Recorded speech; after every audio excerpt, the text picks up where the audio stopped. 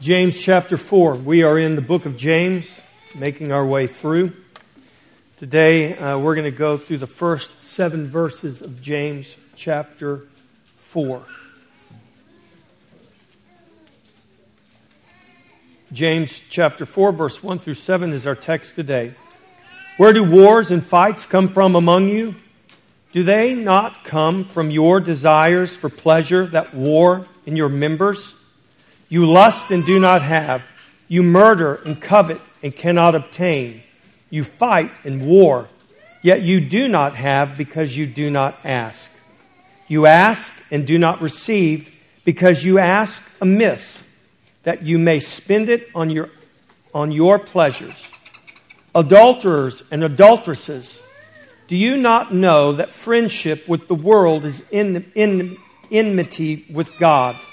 Whoever therefore wants to be a friend of the world makes himself an enemy of God. Or do you think that the Scripture says in vain, the Spirit who dwells in us yearns jealously? But He gives more grace. Therefore, He says, God resists the proud, but gives grace to the humble. Therefore, submit to God, resist the devil, and he will flee from you. This is the word of the Lord. Father in heaven, we thank you for your word. We thank you for the gospel, the good news that you have given us grace through Jesus Christ. And we are no longer your enemies, but we are now called your children and even your friends. And Father, if we have been reconciled to you, then we certainly must be reconciled to one another. Father, we ask that you would take this word today and by your Holy Spirit lead us and guide us, teach us. And may this word transform us and conform us to the very image of the Son of God. For your glory, we pray this in Jesus' name. Amen. All right, chapter 4 begins with James addressing wars and fights among the brethren. Remember, this letter is written to the church. It's written to the brethren. James repeatedly reminds us of this throughout this letter. And as we read these verses, we understand that he's writing to the church. And this chapter that we're going to look at today is in contrast to the peace that James wrote about at the end of chapter 3.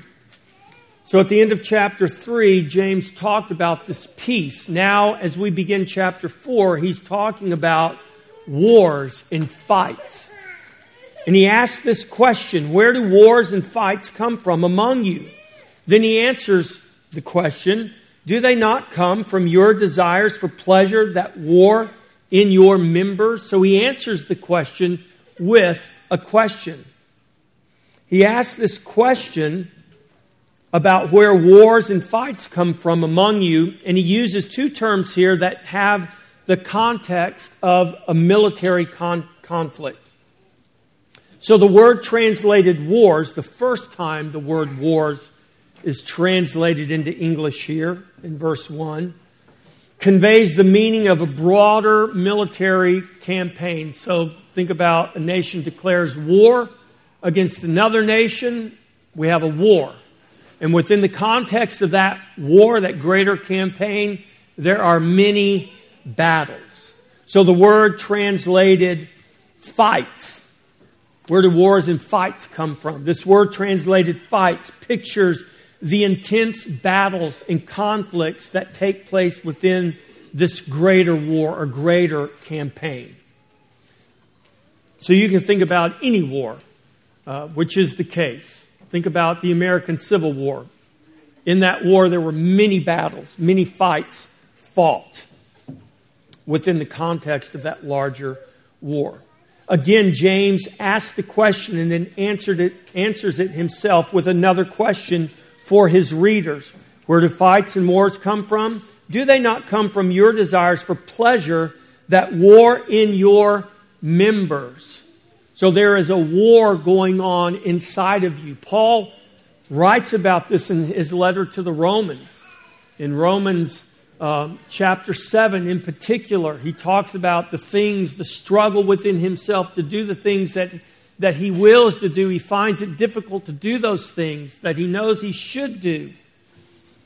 But he instead does the things that he knows that he should not do. He said, then I discover there's a war going on inside of me. Sin resides in my members. And he makes this cry as we transition to the end of chapter 7 into chapter 8 in the letter to the Romans. And he says, who will deliver me from this body of death? I thank God through our Lord Jesus Christ. And so James here is writing about this war that is taking place within us. He calls it the war in your members that comes from your desires for pleasure. So the wars and the fights waged among Christ's body come from the desire for sensual pleasures. Those sinful pleasures wage war in your members. This pictures a real war being waged against us by the pleasures of the flesh that seek to subdue us and make us subservient to those sinful desires, to our sinful flesh, in rebellion against the Spirit of God. Now, when James writes about the desires for pleasure, that if you in your Bible, for instance, I use a New King James Version, you'll see that word desires is italicized because that word desires is not there in the original text. It's there for our context. The word there is translated pleasures, and it's a word that's very often translated as lust. And when the Bible uses this word for pleasure, translated pleasure, it's always talking about sinful lust or sinful pleasures. So this is the war that's going on inside of us. And this word war now used again here, the war going on because of the desires of the pleasures. That war, this word that Paul uses here, is a different word than that military campaign that we talked about. This is the same word that Paul uses in 2 Corinthians chapter 10, verse 3. It's used 7 times in the New Testament. One time it's translated soldier. Another time it's translated warreth or warfare or wars. It's a verb. Here it's the same word Paul uses in 2 Corinthians 10:3 when he writes, for though we walk in the flesh, we do not war according to the flesh, or we don't wage war by fleshly means.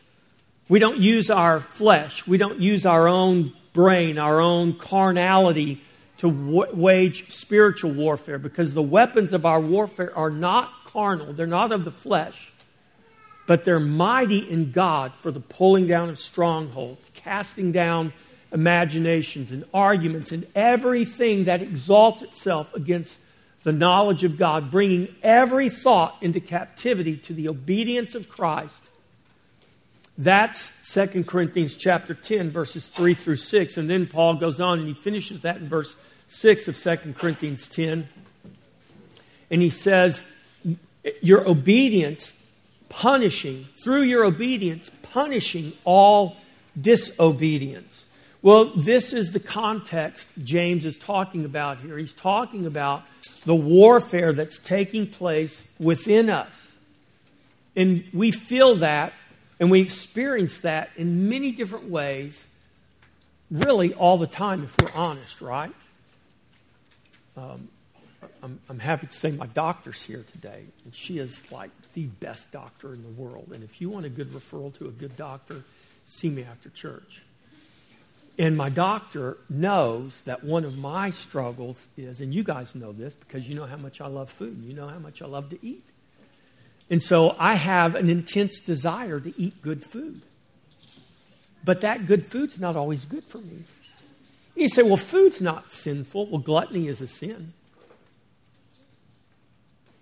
And remember, we talked in this very letter in James about bridling our tongue, and the man who can bridle his tongue can bridle his whole body. And so this struggle goes on in lots of different ways, and we can't just write those things off and say, well, food's not sinful. That's not the point. It's not that food is sinful. It's that my ability or your ability or willingness to bridle your unhindered desires. And any desire, it doesn't matter what it is, if it's unhindered and abandoned and it has control of you, that is sinful. And that's a desire that wages war within you. So I don't want you to think that because you're not struggling with some, sin that's obvious to everyone, and we can name lots of them here, right? But the thing I struggle with really is there's nothing wrong with it. Well, my question to you is, does that thing have control of you? Or do you have control over that thing? And if that thing, no matter what it is, has control of you, you've become a slave to it. And the only one you are to be a slave to is the Lord God Almighty. And so James is talking about these desires for pleasure that war in your members. And Paul writes in 2 Corinthians how the way that we wage war against that, against those desires, bringing those things into captivity to the obedience of Christ. So what James is presenting here in James chapter 4 is kind of the reverse of what Paul is presenting there in 2 Corinthians chapter 10, verses 3 through 6. So where Paul presents how we are to be spiritually warring against those strongholds, those arguments, and those thoughts, and bringing them into captivity to the obedience of Christ, James is warning us. He's warning us of the war that is being waged against us by our own sinful pleasures in our flesh. Those sinful pleasures seek to bring us into captivity to the strongholds, the arguments and thoughts that lust against the Spirit in us. And we've already looked in James chapter 1. Remember those thoughts that enter into our mind? If we leave those thoughts there and we let them stay there long enough, they conceive, they give birth, and when they're full grown, they bring forth death. And so we don't let that happen.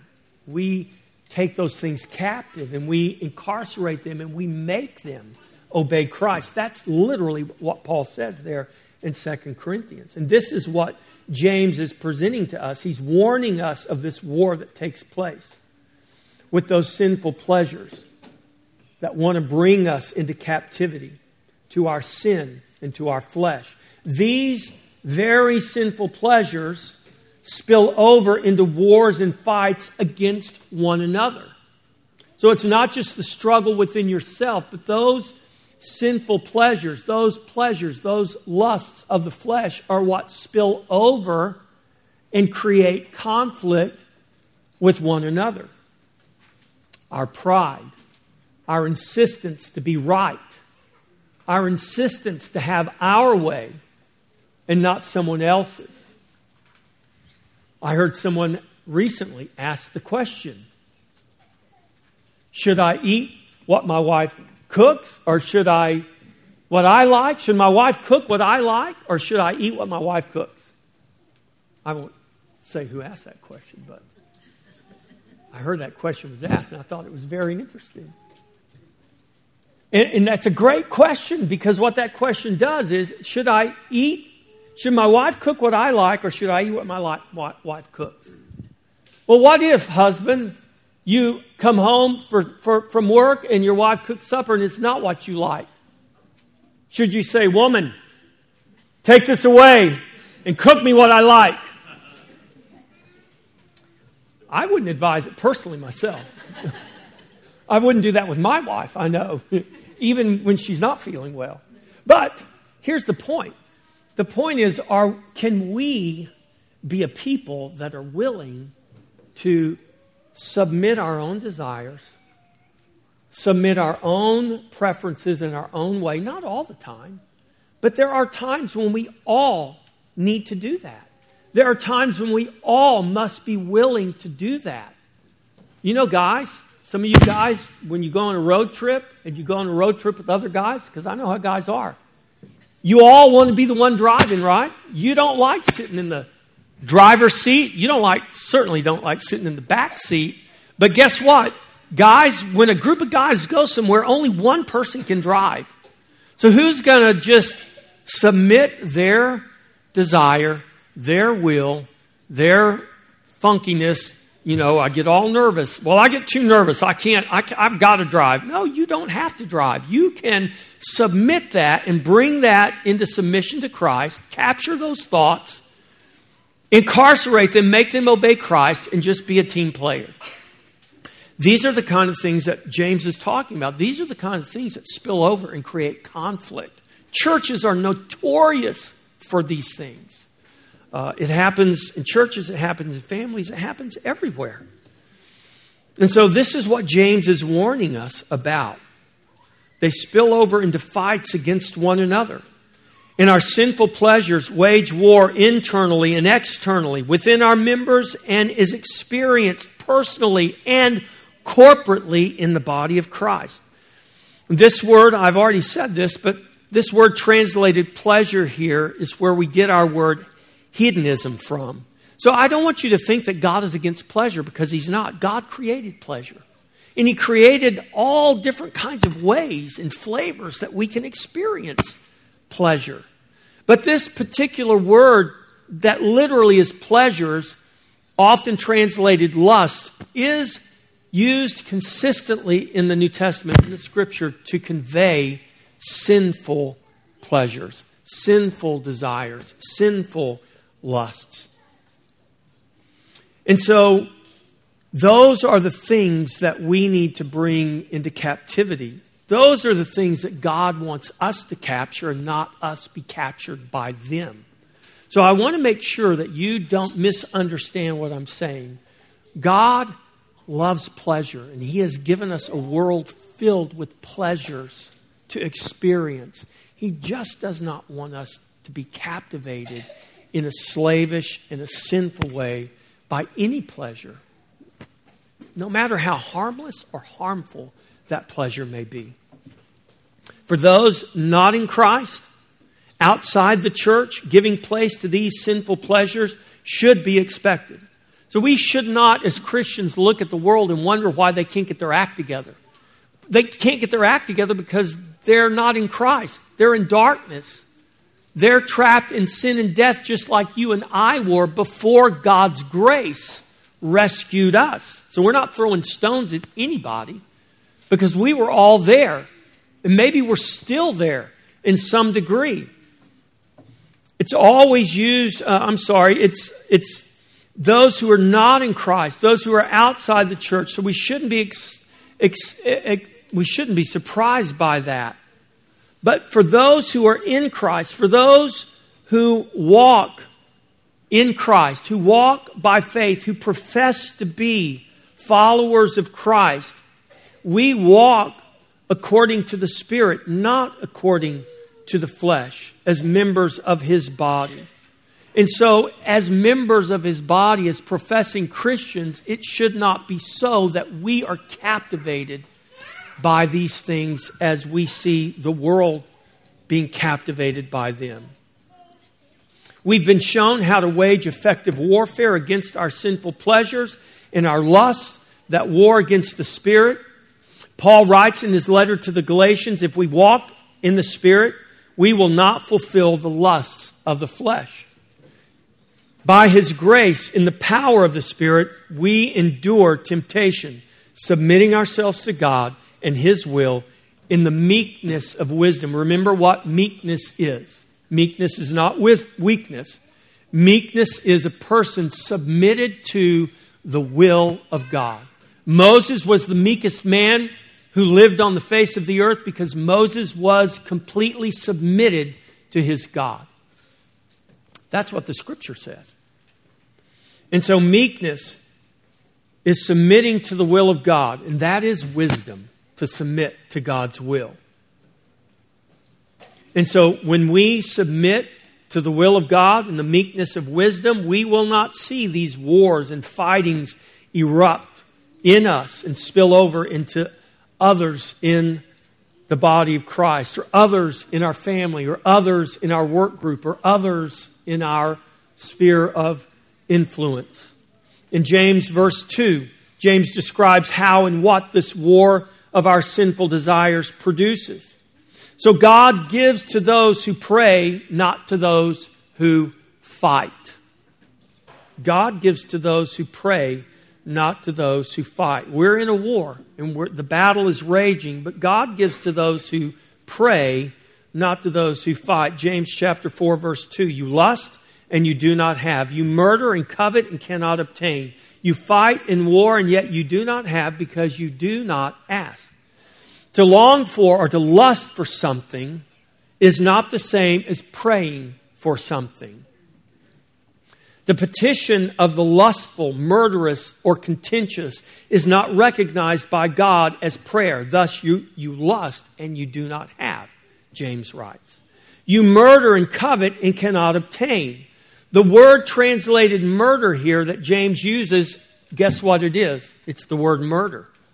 Some translators and some past commentators have said, well, we think James is really talking about envy here and not murder. But there's no textual evidence of that. He's talking about murder.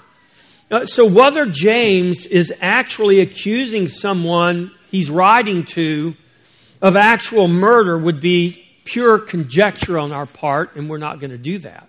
But I think we can safely say that there is no doubt that James is reminding us that there is such a thing as murderous lust, murderous envy, and murderous covetousness. We have clear scriptural examples of that reality. Just two that pop off the page that I thought of immediately as I was going through this text was Cain and David. Cain and David, just to name two, both committed murder out of envy and covetousness. You murder and covet and still cannot obtain. James instructs us that sin leads to emptiness and not the fullness we so often deceive ourselves into thinking it will bring us. We think sin's going to bring us so much pleasure, so much fulfillment, but the end thereof is death, the Bible tells us. At the end of sin, there is nothing but emptiness and death. James is describing a progressive descent into sin. You look with lust at what your neighbor has and you do not have. You lust after it. You desire it, but you don't have it. You murder and covet and still you cannot obtain. This descends into an all-out fight, a war, a conflict, whether it's between brothers or neighbors or nations. And it's not always a fight, a physical fight. That's not what I'm talking about. It's that fight of the will. The fight of the will that creates dissension in families. The fight of the will that creates dissension in churches. The fight of the will that creates dissension in nations. We have a nation so paralyzed by dissension right now because everybody wants their will to be done. And most of that will that they're seeking to be done is absolutely, completely sinful and contrary to God's will.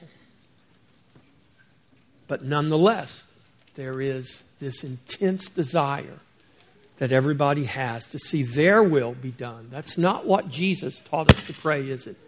He said, pray this, thy will be done. Pray to the Father in heaven and say, Lord, your will be done on earth as it is in heaven, not my will. Jesus in the garden prayed, Father, if this cup can pass, let it pass. Nevertheless, not my will, but yours be done. All that this sinful pleasure lusting and envy and murderous covetousness gets you is nothing in the end. James very simply concludes, you do not have because you do not ask. And this asking James refers to, points us to our need for prayer. James is pointing us to God so that we look to Him in prayer instead of giving place to our sinful lust and covetous desires that lead to wars and fightings. We are to give place to God in humble surrender as we go to Him in prayer. It is our privilege to go to God in prayer, to ask what we desire in order to obtain what we need. You can ask what you desire. But what God will actually give you is what you need. You do understand. I know you know this. What you desire and what you need are not always the same thing. When we submit our will to God, we will better understand why sometimes we desire certain things and God gives us other things. The power of our prayers do not just get us answers from heaven. More importantly, prayer conforms our will to the will of God. That is a key point for us to remember. For the privilege of going to God in prayer is not, let me repeat, is not a blank check for your will to be done. When we submit our will to the will of God in our prayers, we will see His will be done. Not in opposition to our will, but in agreement with it. This is what prayer does. It brings us into alignment with God's will. So that when we pray, Lord, your will be done, it's not going to be in opposition of what my will is. I don't know why this is doing this. I apologize. If you do not ask God because you fear or oppose His will, then you do not have because you do not ask. So the motive of our prayer matters. You ask and you do not receive, James writes, because you ask amiss, that you may spend it on your own pleasures. When we do not ask, it's important, or when we do ask, it's important that we ask with the right motive. We may ask, but we may ask wrongly. Not in a technical sense, not wrong like our wording and our grammar or our speech is stammering, not that kind of wrong. We ask amiss, meaning we ask with the wrong motive. James is referring to asking with sinful and self-centered motives. This goes back to these pleasures, remember? These sinful pleasures, these sinful desires, these sinful lusts. When we ask amiss, the issue is centered in the sinful motive of asking of God for the purpose of spending it on our own sinful pleasures. Think about the advertising and marketing world. So the advertising and marketing promoted by the world is constantly telling us what we deserve to serve and to pamper ourselves. And this marketing works because we have a sin nature that is inclined toward pleasuring the self. The world is just taking advantage of what's here for their own profit. We see this not only in Madison Avenue marketing firms, but the church has bought into this lie of believing that we deserve our best life yet, which of course is measured by all the material success we can muster with little or no suffering, by the way. That carnal or fleshly theology is in direct contradiction to the Scripture. Paul prayed that I may know Him in the fellowship of His sufferings. I'm going to be honest with you, church. I don't pray that prayer. I mean, I feel like I've got enough, going on in the world already. I don't need to ask God to give me more suffering. But that should convict me because for some reason, the Apostle Paul prayed this prayer and he made this plea. And he wrote this to the churches. And he wrote it to the believers. And he said, this is my prayer that I may know Him, the power of His resurrection and the fellowship of His sufferings. I don't know about you, but that's convicting. That's convicting to me. And this is why people pray all sorts of things today. They pray all sorts of things today that are not the things for which they need to be praying. I pray all sorts of things, and it's not always what I need to be praying. God is not against pleasure. He created it in all sorts of forms and flavors. God is against sinful, self-centered, self-seeking pleasure that makes you and yourself the center of your world and everyone else's. You ask and do not receive because you ask amiss, that you may spend it on your pleasures. Still, sometimes in order to teach His children, the Lord gives people what they ask for. And they're not knowing what the consequences and the severity of the answer is going to be. Think Israel when they wanted a king. They said, God, Samuel, prophet Samuel, tell God we want a king like the other nations. And Samuel was angry. Samuel complained to God. And God said, Samuel, don't take it personal because it's not a rejection of you, it's a rejection of me. They're rejecting me. And God said, I'm going to give Israel a king. And He said, now you warn Israel what's going to happen when they get a king. It's not going to be what they think. You don't want God to answer your desires and your prayers in that way. So one of our chief prayers should be, God, align my will with your will. Father, when I sense that my will is out of alignment with your will, don't give me what I'm praying for. Don't give me what I'm asking for. But bring me into alignment with your will, because your will, your plan, your purpose, no matter how hard, no matter how difficult, it is always good.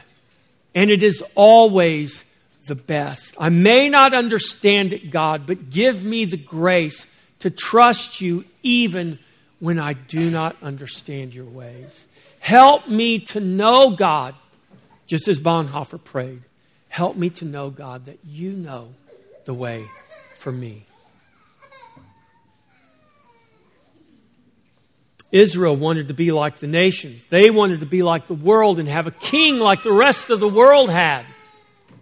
We should be careful of those desires. Because God is a jealous friend. James 4:4.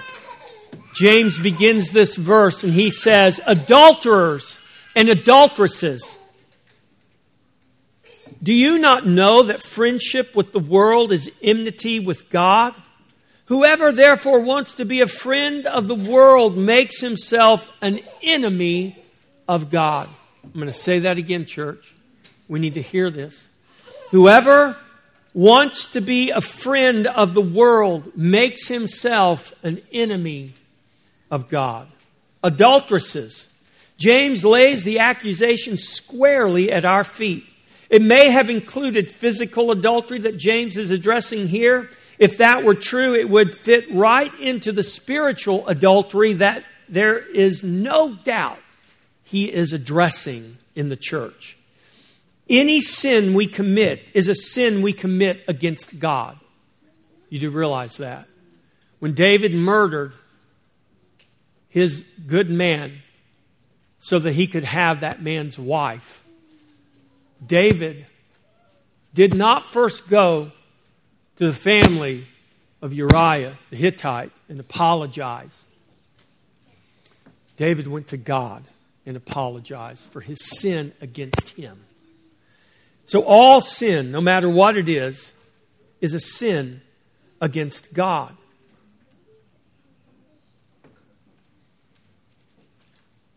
When the Bible uses language calling God's people adulteresses, it is specifically referencing the sin of idolatry. And we don't have to have people bowing down to a statue, an idol, in order to be idolatrous. That's not what we have going on in our culture today. What we have in our culture today is very many people who have made idols out of all sorts of things, from objects to lifestyles to hobbies to all sorts of interests and pursuits. And don't forget social media, and don't forget our devices. I was sitting somewhere the other day by myself in a crowd of people, and I looked at how many people, almost all of them, were standing there carrying on conversations while at the same time on their devices. And most of their attention was directed toward their device, And they would occasionally glance up to the person they're talking to. I'm not throwing rocks. I got one too. But I'm just saying, we have lots of different ways that we can become idolaters today. In all of this, we most definitely see the idol we call self. In fact, it doesn't matter if you're bowing down to a totem pole or whether you're on your smart device and it has captivated your life and rules your life. That idolatry goes right back to self. This is humanism, materialism, and paganism at its best. And James is writing to the church because it is Christianity at its worst. Listen to the words of the prophet Isaiah writing to God's people. Isaiah 57, verse 3 and verse 7 and 8. But come here, you sons of the sorceress, you offspring of the adulterer and the harlot. Verse 7. On a lofty and high mountain you have set your bed.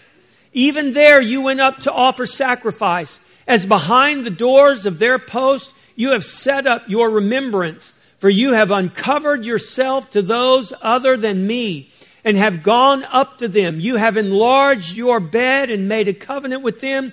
You have loved their bed where you saw their nudity. The sin of idolatry is always sin that is centered in self to the exclusion of God. Especially today, idolatry can take many shapes and many forms. And many people like to think, listen to me, church, many people like to think that God is along for the ride in their idolatrous friendship with the world, but He is not. It doesn't matter how many crosses you wear around your neck, how many are pierced in your ear, how many you have tattooed on your body. That does not matter to God. What matters to God is who are you in love with? Who are you in alignment with? Who are you devoted to? Who have you given your life to? And who are you willing to lay down your life for? As Christians, we are called to self-sacrifice. To the world, this is crazy. For the world promotes a lifestyle that is anything but the sacrifice of self. In fact, it's all about self-promotion. And today with TikTok, you can promote yourself and get millions and millions of followers and make lots of money. And people are doing it every day. It's why TikTok is one of the major idols that exist in people's lives today. I could have named all kinds of other ones, but that just was the one that came to my mind. In fact, the world is all about self-glorification, with virtually no limits applied any longer. The current culture, wars revolving around gender ideology is a prime example. It's not coming to our little community, to rural East Williamson County. It's here. It's been here for years. We're fighting it constantly as a church. It's here. Don't think it's not. It's here in our town. It's here in churches. Churches right here in our town. Right now. Here's an example of the destructive sinfulness I'm talking about. The destructive idolatry that our culture has embraced. It's just one form of it. The hospital director of mental health, the chief psychologist for the University of California, San Francisco, her name is Diane Ehrenschaft. She has just declared that there is an infinite number of genders people can identify as. For example, this is coming directly from her, trans kids can now identify as, and I'm serious, and so is she, trans kids can now identify as Tootsie Roll Pop gender. There's lots of others. She said they're infinite. Whatever you can imagine, that can be your gender. Other genders that she included were gender Teslas, gender ambidextrous children, and gender smoothies. I'm just going to confess to you right now, this does not make, I can't make logical sense of this. And maybe I'm just old and old-fashioned, I don't know, but I can't wrap my head around this. But this is real. And that's just the tip of the iceberg that is seeking to sink our civilization. Now listen, we serve the God of resurrection. So our civilization may sink. I have no doubt that could happen, but that doesn't leave me without hope because I serve the God of resurrection. They murdered the Son of God and put him in a tomb, and he was there for 3 days, and then he conquered death, and he came out of that tomb, and he lives forevermore. So it doesn't matter what they say. It doesn't matter what they do. It doesn't matter how horrible they are and what they do to our culture and destroy things and destroy lives. And it all may crash and burn, but God is the God of resurrection, so do not lose hope, church. Don't be angry about these things. Be righteously angry, but don't be sinfully angry. People need Jesus just like you needed Jesus and I needed Jesus. And there's no other way for them. God always makes a way, even if it means we're going to change out the microphone right in the middle of the service.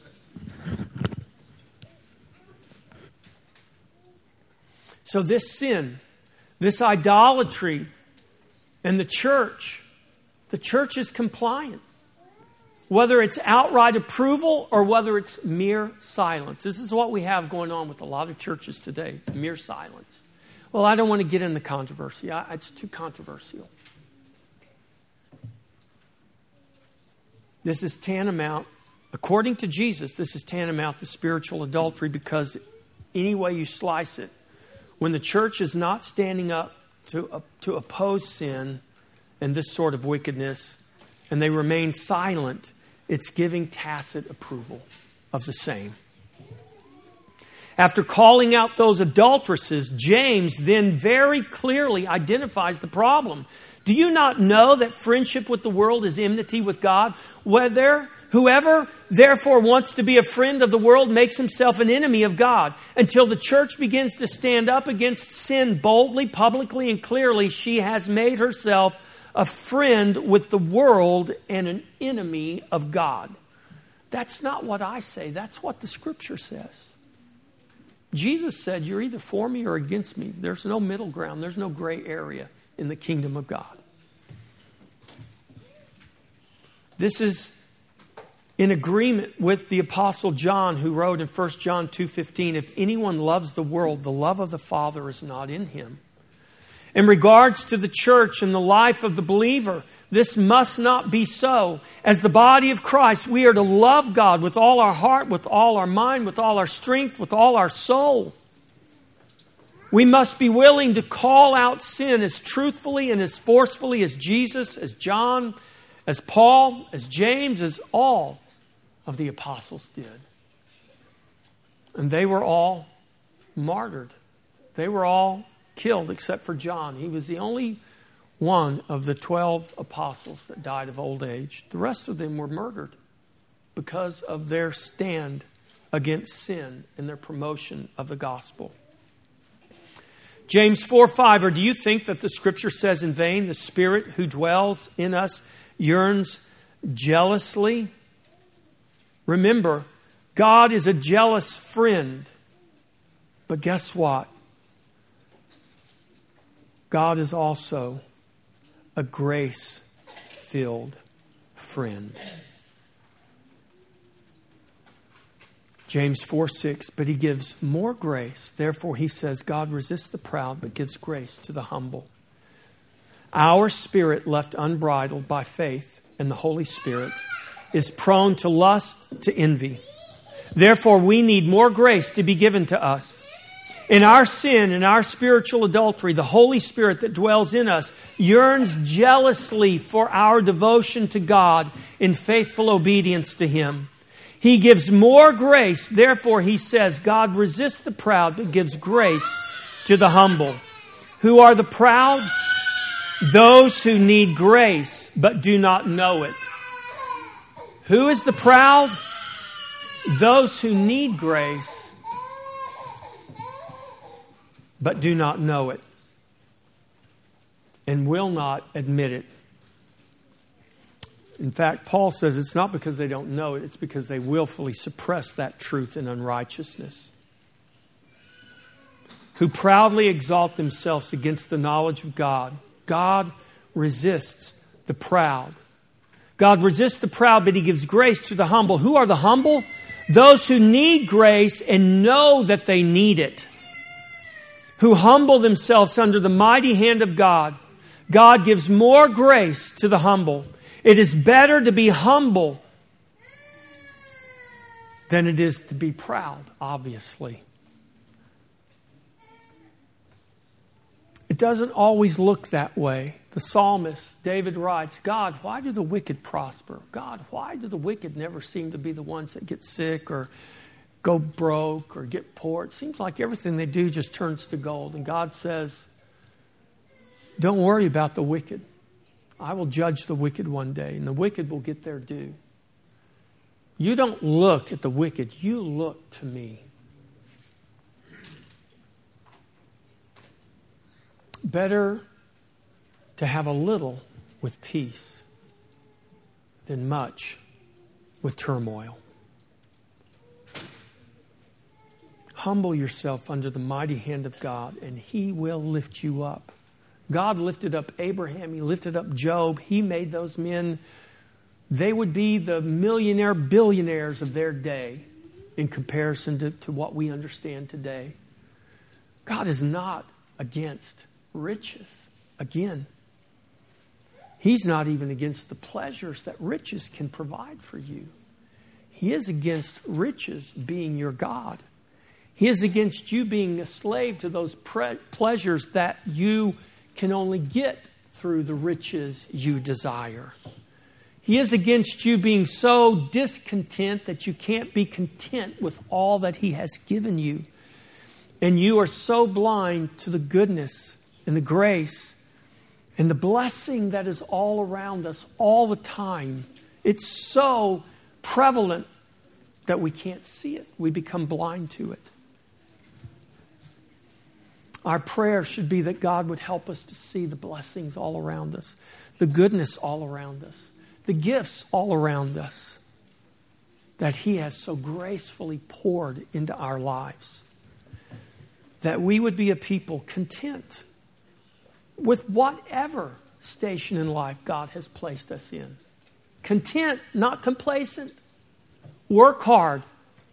Be ambitious. Strive to do better. Strive to provide.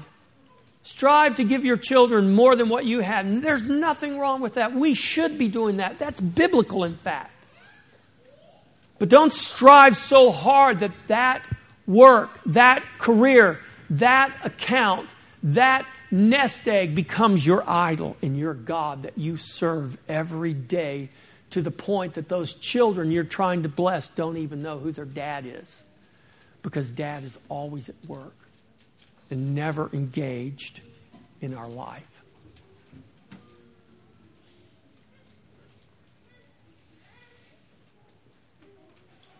God is our friend. He's a graceful friend. But He is also our Lord. Verse 7 says, therefore, submit to God. Resist the devil, and he will flee from you. Submission to God is not an option. It's a requirement. You may think you have a choice now, but one day every knee will bow and every tongue will confess that Jesus Christ is Lord, to the glory of God the Father. For those who willingly submit to God, He promises that our enemy will flee. It is our rebellion and disobedience that gives place to the devil. Give him no place. Paul writes that in Ephesians 4:31. Do not give place to the devil. Give him no place. Submit to God, and He will flee. Remember, by your good conduct, we show that our works are done in the meekness of wisdom, in the submission of wisdom. That is a child of God. Doing our works in the meekness of wisdom pictures a child of God submitted to the Father. Our submission to the Father is our resistance to the devil. When you are submitted to God, you are resisting the devil. And when you submit to God, that serpent will flee from you. That is God's promise. And do not doubt it. In the name of the Father, the Son, and the Holy Spirit. Amen. Let us prepare our hearts to come to the Lord's table. Jesus Christ died for us that we would have peace with God, that we would be free from sin and the clutches of the devil.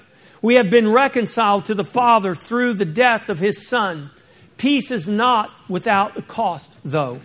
The peace that was purchased for us came at the highest price. It cost Jesus His life. Therefore, we must be willing to lay our own life down in self-sacrifice, for this is the life of the Christian. This table celebrates our peace with God as we celebrate the body and the blood of the Lord Jesus Christ that was offered up for us on the cross. This is a table of thanksgiving. Every week we come to this table. Every week we have a Thanksgiving feast. And this table reminds us of the most important and eternal reason we have to give thanks for all things and in all things. And that reason is our Savior, the Lord Jesus Christ. Christian, welcome to His table and welcome to Jesus. You all are welcome. You do not have to be members of Christ Fellowship Church, but if you are baptized members of His body, whether you are old or whether you are young, you are welcome to this table. We will all be served and we will eat and drink together. Please stand for your charge. We began today with the question posed by James, where do wars and fights come from among you? And James gave us the answer to his question. Do they not come from your desires for pleasure that war in your members? James was writing to address conflicts arising from sin. We would be naive if we did not acknowledge the reality of similar conflicts in and all around us. James is addressing wars and fights that occur at all levels. These wars and fights occur in the family, in marriage, with parent and child, between employers, employees, and even broader wars and conflicts in the church, in our communities, and even among nations. These wars and conflicts are real, and we must not simply ignore them. The desire for pleasure that war in your members is both personal and corporate. It affects you personally and your relationship to God, and it affects the corporate body of the church and your relationship to one another. Peace is not something that just happens. Peace must be guarded. It must be protected. And it must be something that we are willing to fight for. Live your life in a way that values His peace and His reconciliation purchased and provided for you by God's grace. You may lose battles in your spiritual warfare, but the war itself has already been won by Jesus Christ. In the example of the American Civil War, many battles were won and lost on both sides, but there was one victor in the end. So it is with us. We fight many spiritual battles, but there is only one victor in the end. Christ is victor. Christ has already won the war. Take heart and fight on, for the victory is already ours in Christ. We win. There is no doubt about the outcome of the spiritual war we wage. And when you find yourself in a battle with sin, whatever that sin may be, and whoever else it may involve, know that it is rooted in the idolatry of self. Confess your sin to God, confess to one another, and repent of your sins. Those pleasures that war in your members, submit to God, resist the devil, and he will flee from you. In other words, when you submit to God, you leave no place for the devil as you crucify yourself and give glory to God in your obedience, punishing all disobedience, as Paul so eloquently wrote. Amen.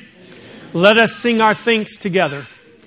Praise God from whom all blessings flow. Praise Him, all creatures here below. Praise him above, ye heavenly hosts. Praise Father, Son, and Holy Ghost. Amen. May the God of endurance and encouragement grant to you to live in such harmony with one another in accord with Christ Jesus, that together you may with one voice glorify the God and Father of our Lord Jesus Christ. The Lord be with you. Have a great day.